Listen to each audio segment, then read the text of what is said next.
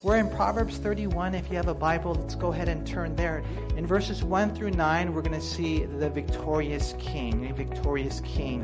And so Lemuel is going to say, beware of women who weaken you, and beware of wine. And so as leaders, you have a heavy responsibility. You have a heavy, imagine the responsibility a president has.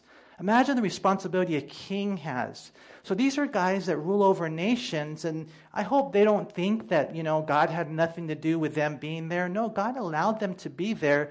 Prayerfully, they do a good job in serving the people, and we're going to see tonight, especially the poor, especially those who really need assistance. And so it's a victorious king, beware of women who weaken you, or beware of wine. And then we're going to get into the virtuous wife or woman. And so in this, I kind of broke it down. First of all, we're going to see in verses 10 through 12, kind of like an overall summary of what this virtuous wife is. And ladies, I know this is going to be a really challenging chapter for you. I know that the guys can glean a lot from it as well. But I tell you what, it's so cool that you have the standards given to you by God and not from the world. And so be careful that you're not conformed to this world, because this world will tell you, well, this is how you're a successful woman, but the Bible is what tells you the truth. And so, again, no one's perfect. I wish they had a Proverbs 32 for you, Manny. I wish they had one for guys. But this is Proverbs 31. You shoot for the stars, you're probably going to at least hit the moon. It's kind of cool to have these goals, okay? So a summary, verses 10 through 12. And then we get into some specifics, not just overall, but practical. Kind of like Mark was sharing on Sunday. When you love someone, it shows itself in the practical things. And so we're going to get into some specifics as far as a wife goes and the way she loves, and a woman. And if you're not married and you're thinking, well, this is not applicable to me, no way. As gals, all of us really, but as gals, this are things that you want to cultivate in your life as a Christian, okay? And so we'll see key words in that section, key words like clothing, and being a right-on or Christian consumer, a cook. You got to know how to make homemade tortillas for sure. I'm just joking. Capitalists. We'll talk about how she's a good investor, really good with money. We're going to see a lot of good stewardship, how she's caring and how she's kind. We'll get into that. And then after the summary and specifics, we'll get into what I would call the storge. And sorry for that. That's the Greek word in the Hebrew Bible, but it means family love, familial. And so it's overall practical, familial, and then the last two words are eternal. And so we're going to see how she should be rewarded, and she's going to be publicly praised, if not by us, she will be by God. And so prayerfully, we all come away from tonight's study more like this. And so we begin in verse 1. Notice what we read. It says, the words of King Lemuel, the utterance which his mother taught him.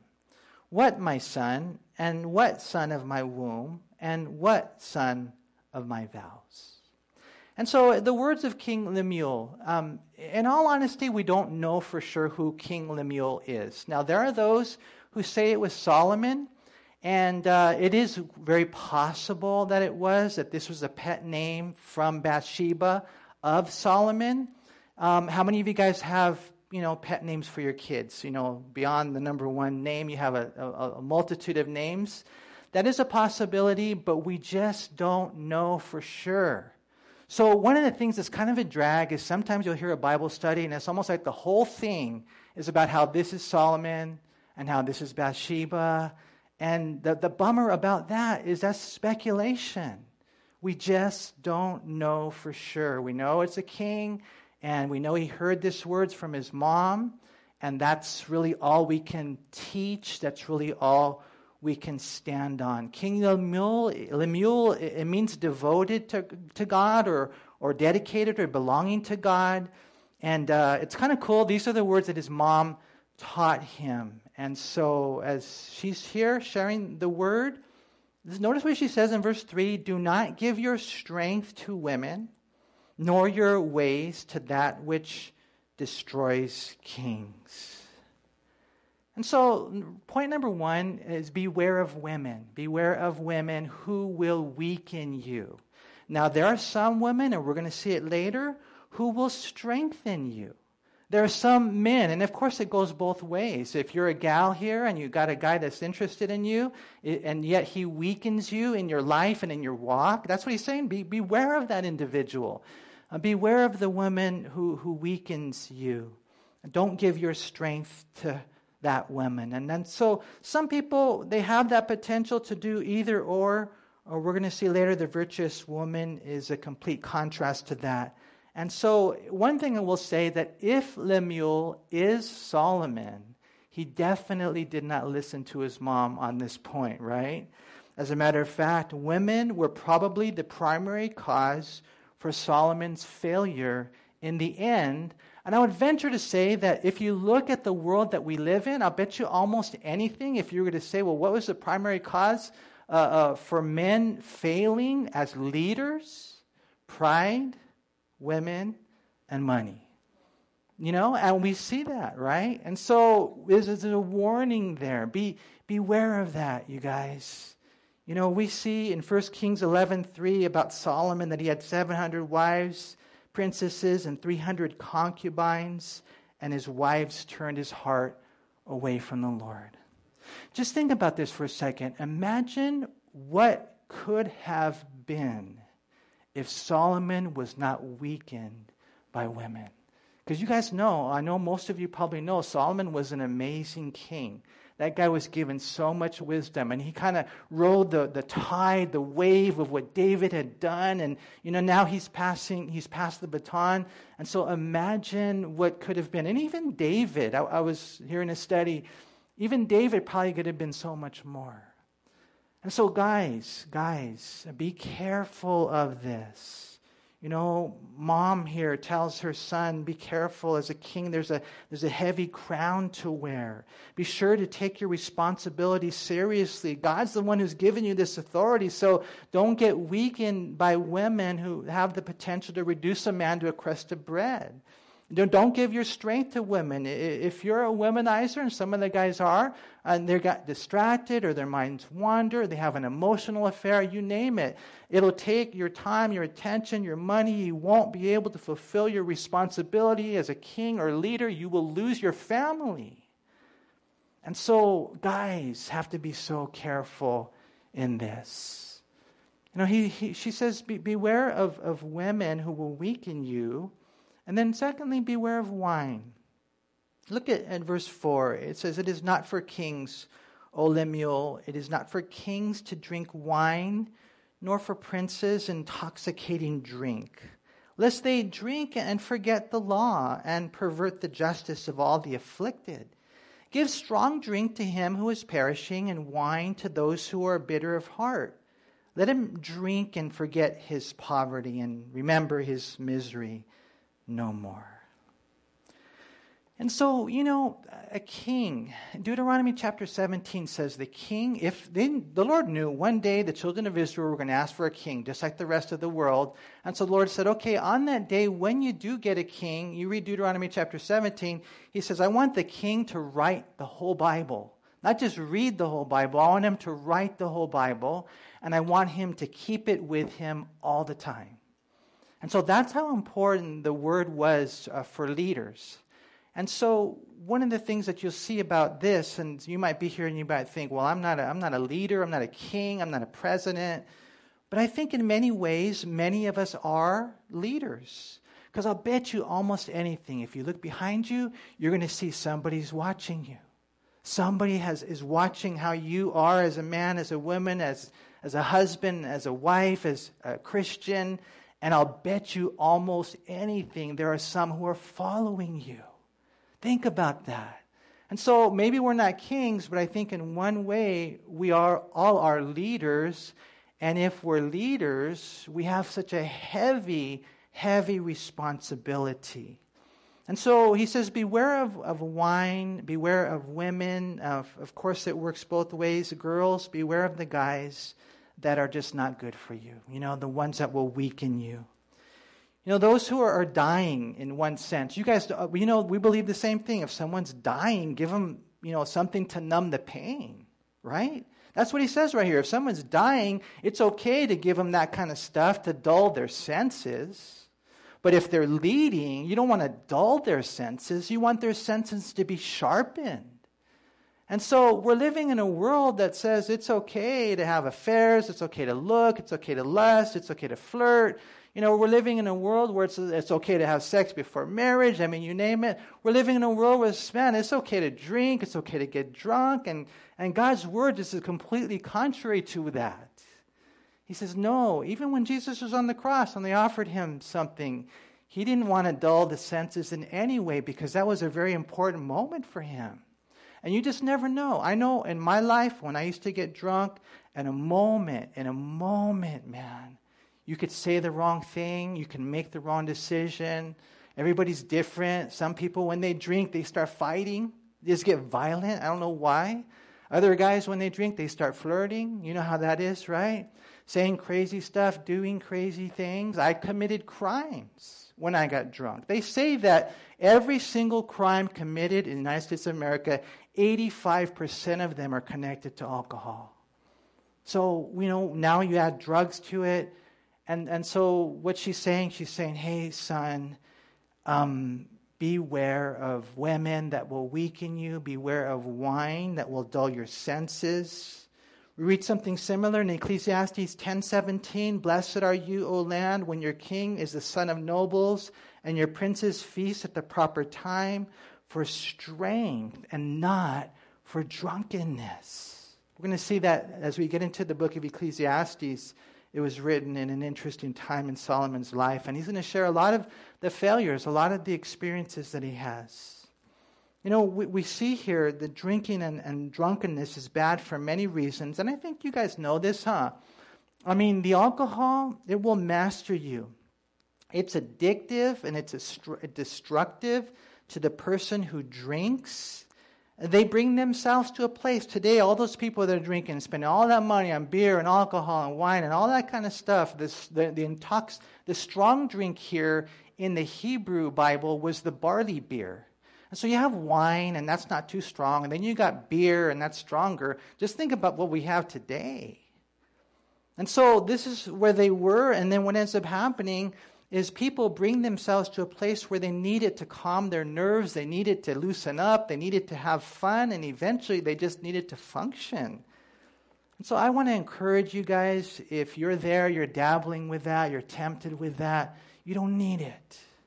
Ephesians 5:18, it says, and do not be drunk with wine, but be filled with the Holy Spirit.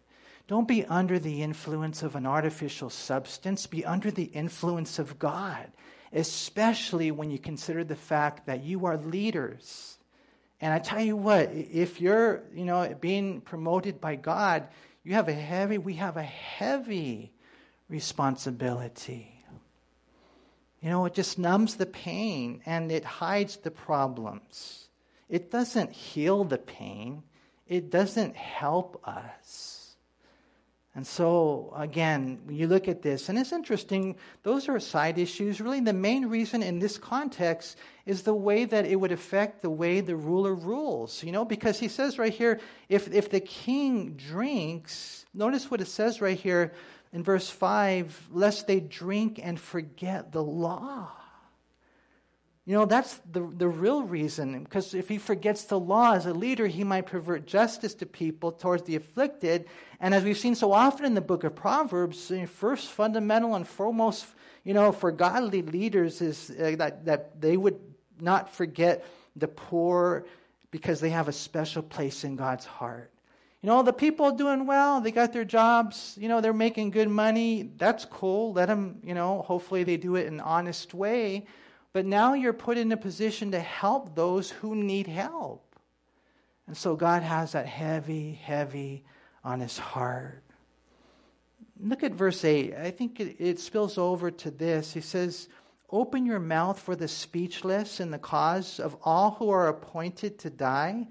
Open your mouth, judge righteously, and plead the cause of the poor and needy. And you read different individuals in the Bible. Can you think of someone in the Bible who was ruined by a woman? Samson, man, he's the poster child for that, huh? Think about what he could have done. That guy who was able to just, man, with jawbone of a donkey, defeat the army. Just think if he would have stayed on track. Just think if Solomon would have stayed on track. But, women is what ruined them. And then when you think of kings, I mean, there's a lot of individuals that, leaders that they got drunk and messed them up. I was thinking of Leviticus chapter 10, Nadab and Abihu, they were drinking, and while they were offering and messing around there in the tabernacle, God killed them because they didn't have the discernment necessary in the moment. It's interesting when you read that. Or, you read someone like Belteshazzar in Daniel chapter 5. Here's a guy drinking, and they're partying with the vessels from the temple, and then the handwriting from the wall. The handwriting is written on the wall. God's hand says, "Your time is up. You've been weighed in the balance and found wanting." And then you think of someone even like Herod. One day he's just drinking and having a good time, and his wife's daughter dances in front of him, probably some provocative dance. And he ends up saying, "Hey, I'll give you anything up to half the kingdom." And then what ends up happening, she goes to her mom. She says, "I want the head of John the Baptist on the platter." And he can't do anything because he's made this rash vow. Why? Because homeboy was drinking. Right? And that's exactly what we're talking about here. Do you realize the power that these leaders have for life and death? And that's exactly what we're talking about here. Open your mouth for the speechless and the cause for all who are appointed to die. In one sense, that was John the Baptist. But what ends up happening? He can't because he blew it. I think in verse 8 and 9 also of abortion. I know the issue. And you guys should know this. 125,000 babies are murdered every single day. Don't forget that number. Don't forget that. It's just something that we should know around the world. That's a lot of babies. Think about that. We have to speak for them. Proverbs 31:8 in the New English translation says, "Open your mouth on behalf of those unable to speak for the legal rights of all the dying." And so, leaders, they got to know why. Why is our president really there? Why is that leader really there? Why is that individual really raised up like that? What for?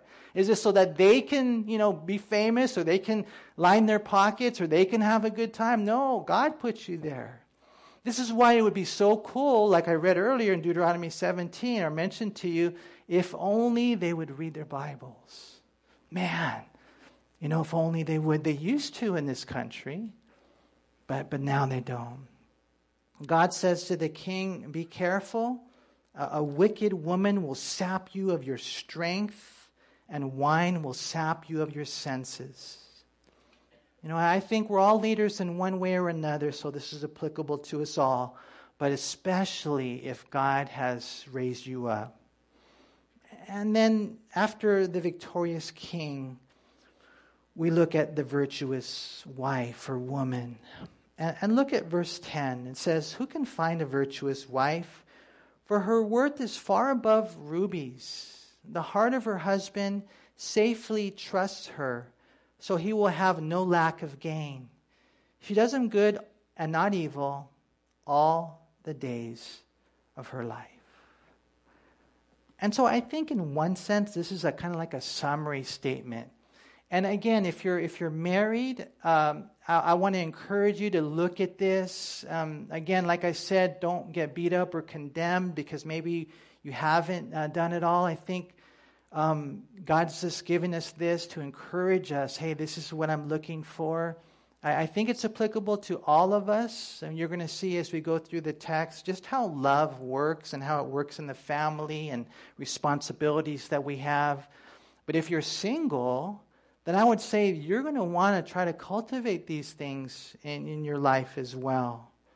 It's kind of fascinating how the final section of Proverbs, I don't know if you guys knew this or not, is an acrostic poem, and it portrays the virtuous wife. And so each of the 22 verses that follow were actually beginning with the consecutive letter of the Hebrew alphabet. And we saw that like in Psalm 119, and how they're able to do that and yet at the same time provide such rich content is amazing to me.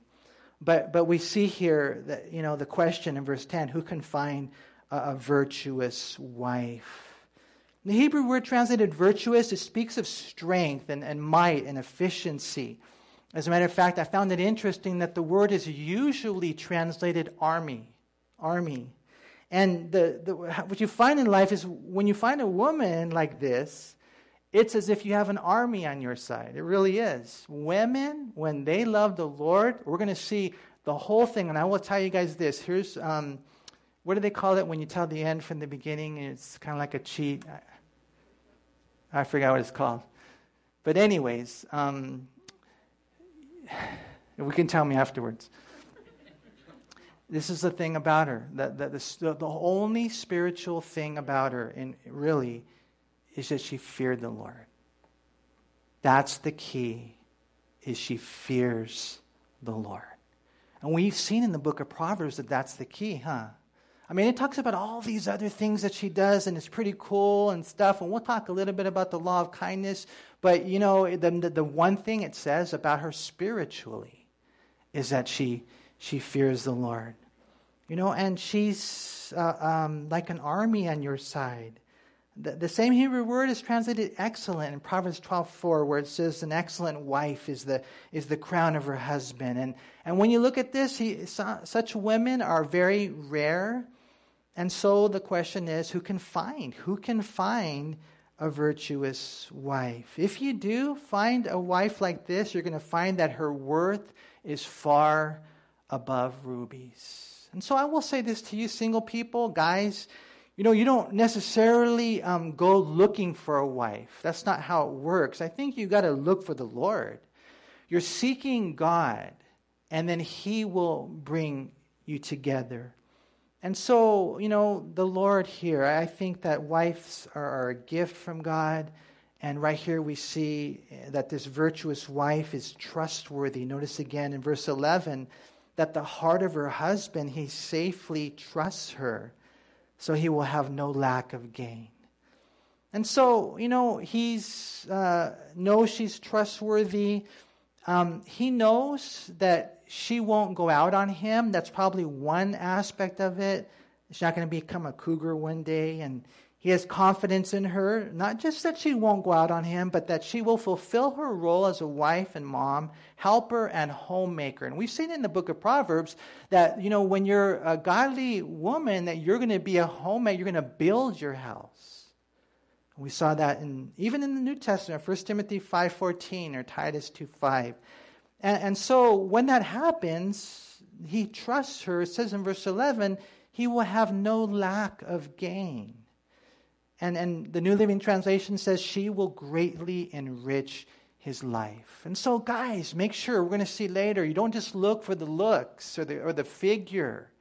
You look and see whether or not she fears the Lord. She does him good. It says all the days of her life. It says in verse 22, not evil, good, all the days of her life. Not just, it doesn't mean just to the last day. Well, she does it, till she dies. No, she does it every day. This is the type of woman she is towards her husband. Why? Because she fears the Lord. And I will say this, that really the most important thing, I think, in a husband and wife, not just their relationship with each other, but their relationship with God, because it's from there that everything flows. I love my wife because I love the Lord, and I won't, by the grace of God, I'm going to stay true to her, not just because of her, but because of God. And so we see right here, he trusts her. She's going to enrich his life all the days of his life. The most important decision you'll ever make after becoming a Christian is who you will marry. And so be careful. We see the summary in verses 10 through 12, and then we see some specifics. And this is where it's going to get a little challenging for me, because I don't know how to go through this. I don't know if I should jump all over the place or just kind of go through. But we will cover all the different verses, but some specifics. And so, like I said earlier, it's not just a love that's floating out there. It's a love that really is practical. Notice in verse 13 it says, and she seeks wool and flax and willingly works with her hands. This is in reference to clothing.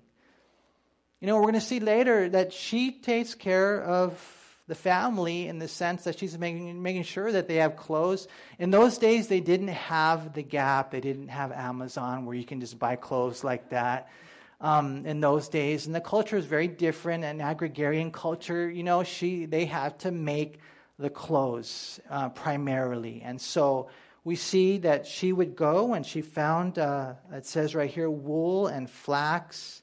And she willingly works. That right there in the Hebrew, it means that she's enthusiastic about making clothes. Now, does that mean that the women nowadays, if you're going to be a Proverbs 31 woman, that you have to make clothes? I don't think so. I mean, I know my wife's mom, she made clothes. It was pretty cool. And it is kind of neat, to see women, do that kind of stuff. And if God allows you to do that, it is a cool thing. It is a nice expression of loving with your hands. But, as a mom, I would say, that you care about, the clothes that your kids wear. You might go and shop for them. You might actually, be the one. And I don't know how it works in all of your guys' houses. Everyone's different. You're maybe the one that's going to wash. And sometimes you get a mom who even irons the clothes and, gets the crease just right. Sometimes the guys do that, guys? Sometimes the guys, we're going to see later, women, they cook and they're great cooks. And there's something about that love language that I love. But sometimes it's the guys. It's just a practical manifestation of love. And like we talked about so many times, that our Christian walk, it begins at home. So all I know is that you have a woman right here that she is taking care of her family. She seeks wool and flax, and willingly she works with her hands. And I've told you guys this story before. There was a mom with a few kids, and there was a single mom looking at her, envious of her, and she said, I would give my life for kids like that. To which the mom said, that's how much it costs. It does. You talk to any of these moms. I mean, from the moment the child was conceived and they had that baby in their womb, the sacrificial life began, and it just continues on. I don't know if it ever ends. And so here, you just got this love, and it's a very practical love. I mean, I can't even begin to imagine how it is for a mom. To my shame, I don't worry about what my kids eat or, what my kids wear. I mean, for the most part, my wife will be, even today, still to today, hey, do you have a jacket? Kind of stuff like that. I would never ask that, I'm a bad dad, But moms, they have it in them, man. I mean, here we see she goes out looking for, gathering the material she needs. Look at verse 21. She is not afraid of snow for her household, for all her household is clothed with scarlet.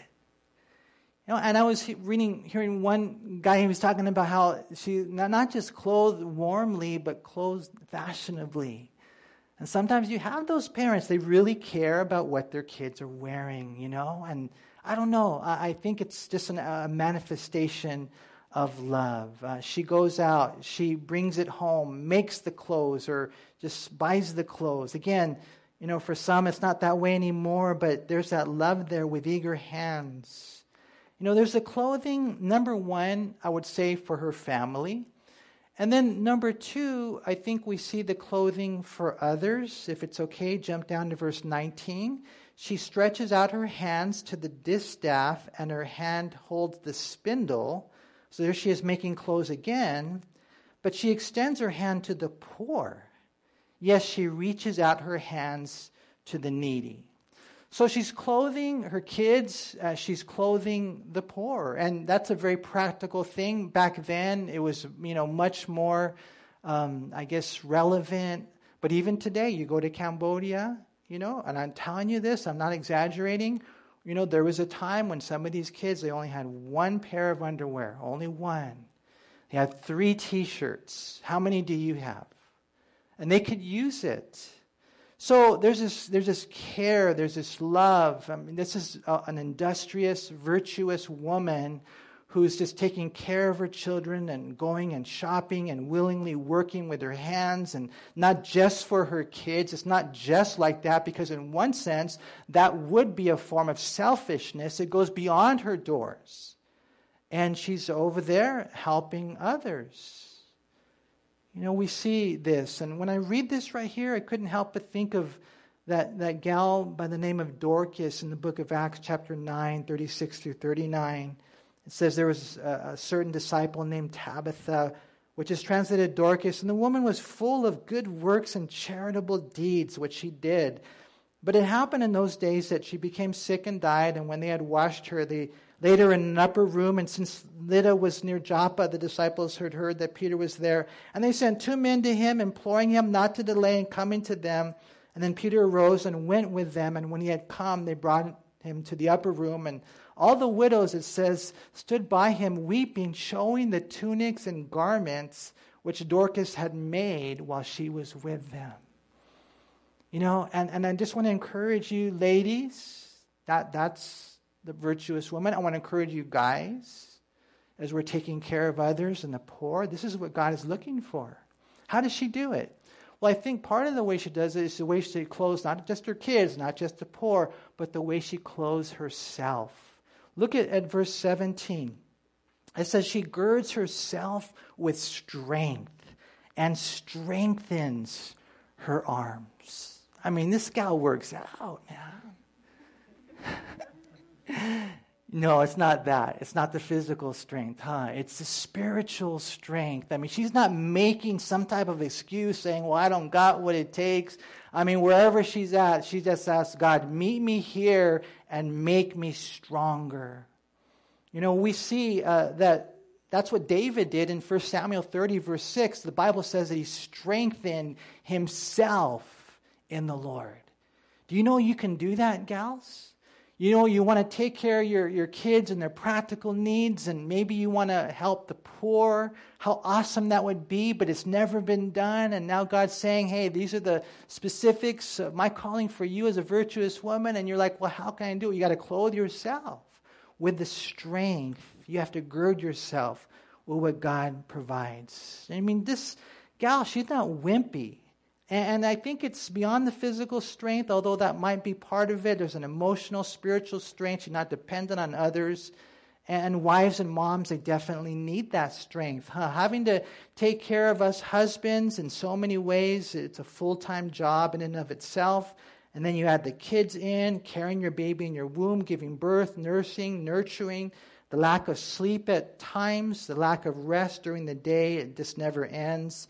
And some of you moms, you've raised multiple children. I mean, how difficult that is, right? I know you would say it's a joy, but it's something that really only God can give you.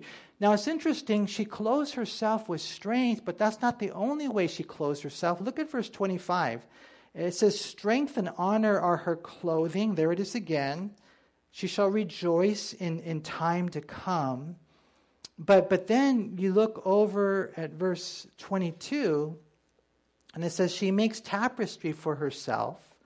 Her clothing is fine linen and purple.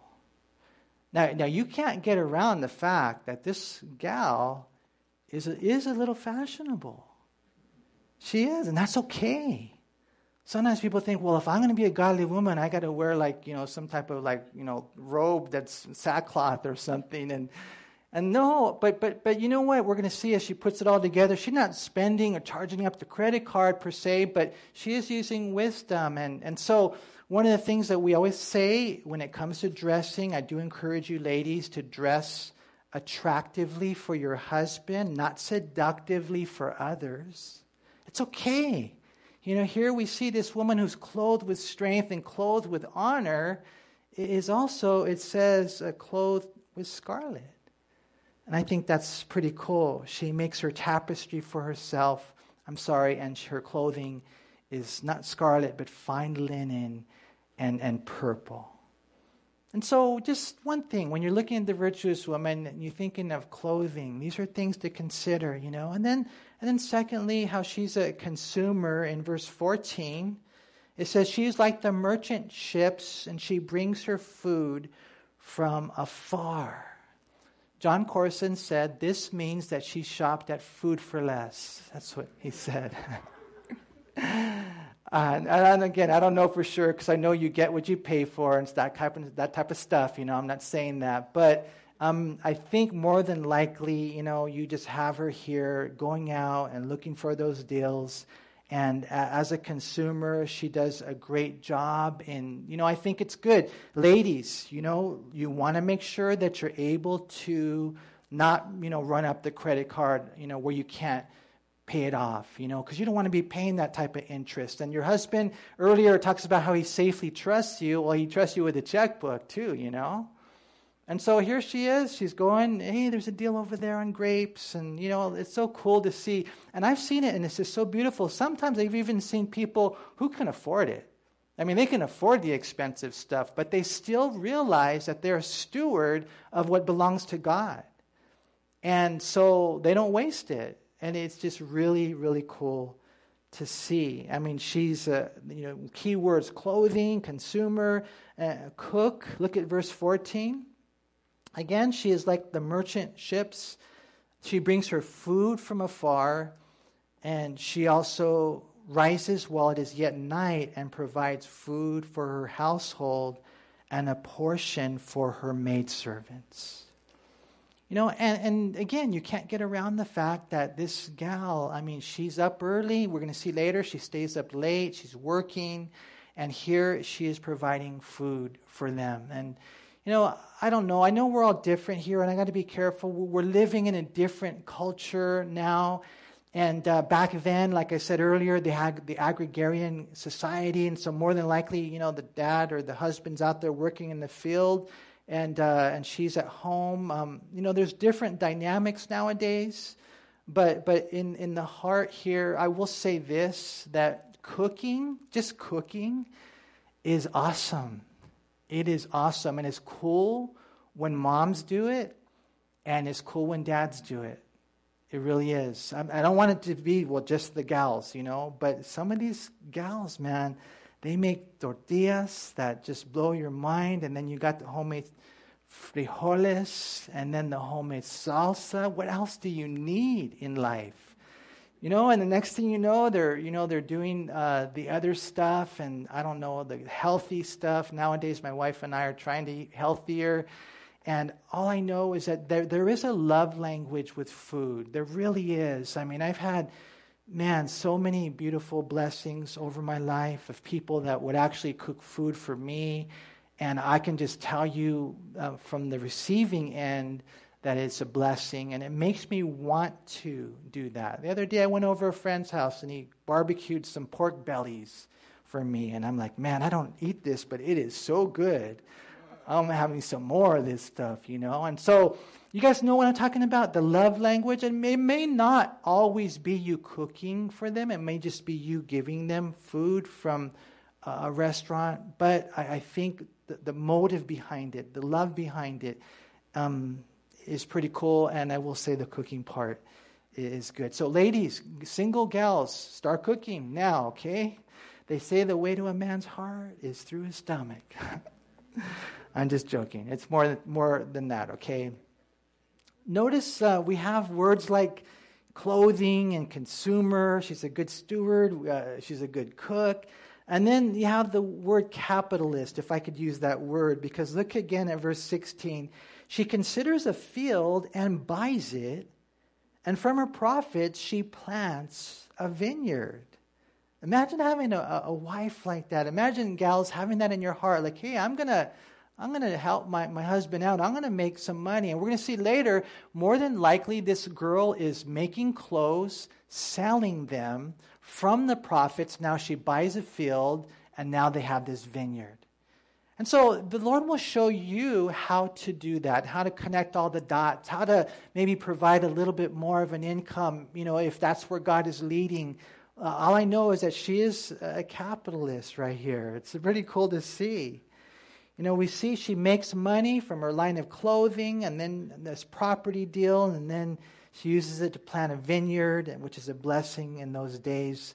The woman here, who's this domestic engineer, is able to contribute And notice in verse 18, she perceives that her merchandise is good, and her lamp does not go out by night. So you see how she's making stuff to sell? You see that? And notice even in verse 24, she makes linen garments and sells them and supplies sashes for the merchants. So not only she's selling to sellers. And so again, I don't know how that works for everybody. I do know that she's good with money. She is. I think that's a really important thing. And then we see that she's caring. If I can mention that again in verse 15, she also rises while it is yet night, provides food for her household, and a portion for her maidservants. Know how she doesn't forget them.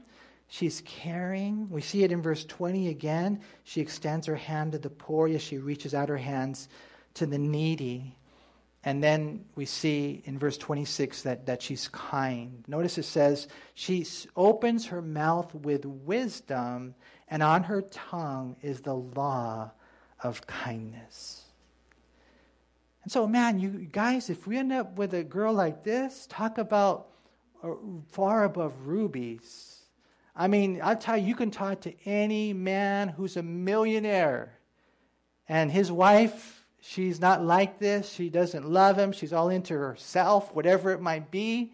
He would trade places in a split second to get a wife like this. So, guys, this is kind of what we look for. And gals, I encourage you, this is the calling, This is the calling. You're going to bless your husband.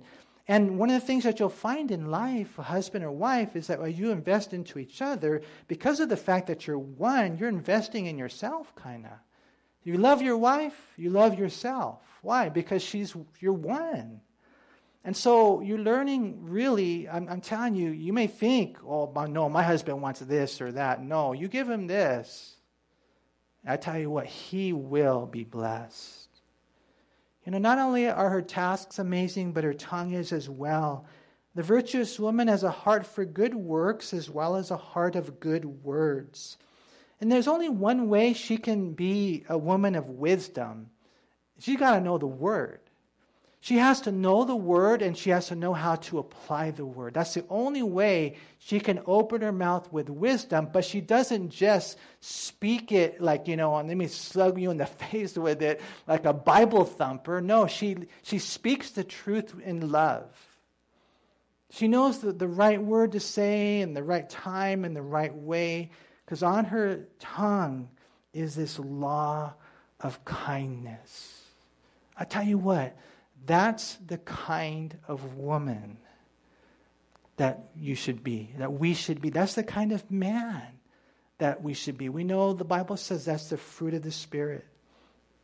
And we have to have this in our hearts. Let me read it, and then we'll kind of finish up here.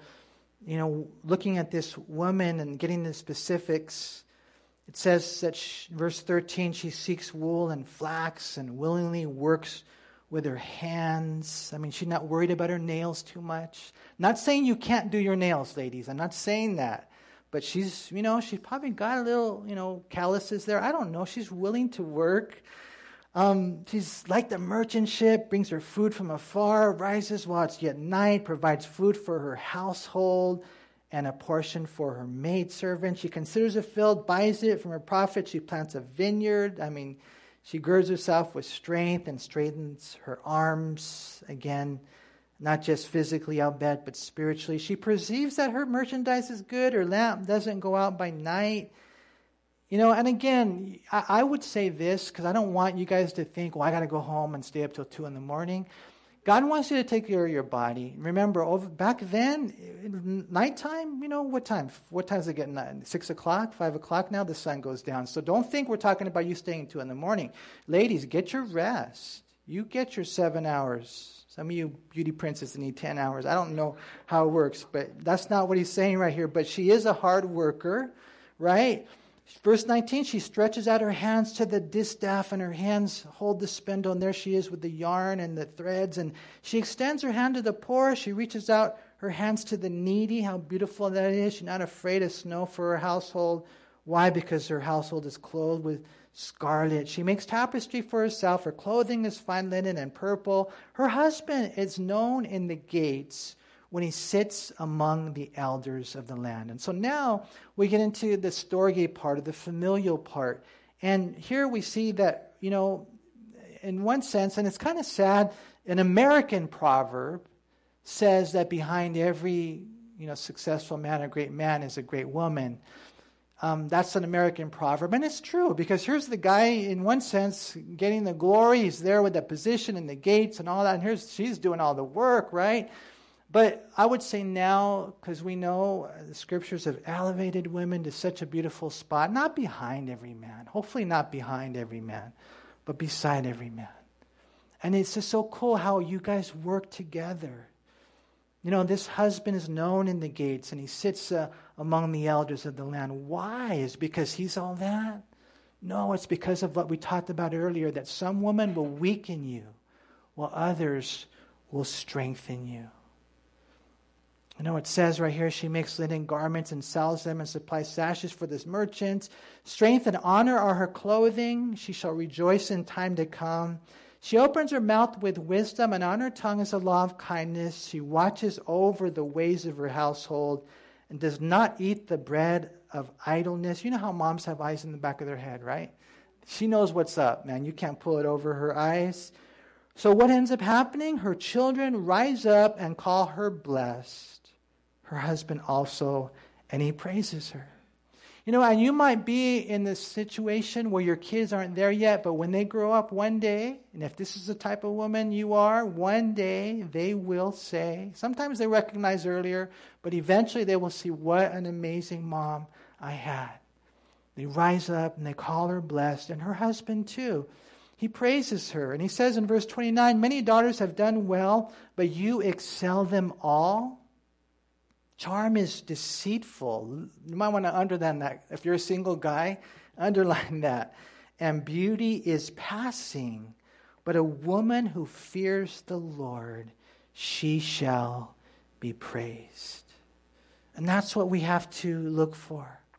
And for the men too, that's the key. As we're closing the book of Proverbs, that's the key, is do you fear the Lord? Do you reverence Him? Are you in awe of Him? Do you love Him? When you love Him, this is what we see here. It just blesses God's heart. And so we read in verse 31, give her of the fruit of her hands and let her own works praise her in the gates.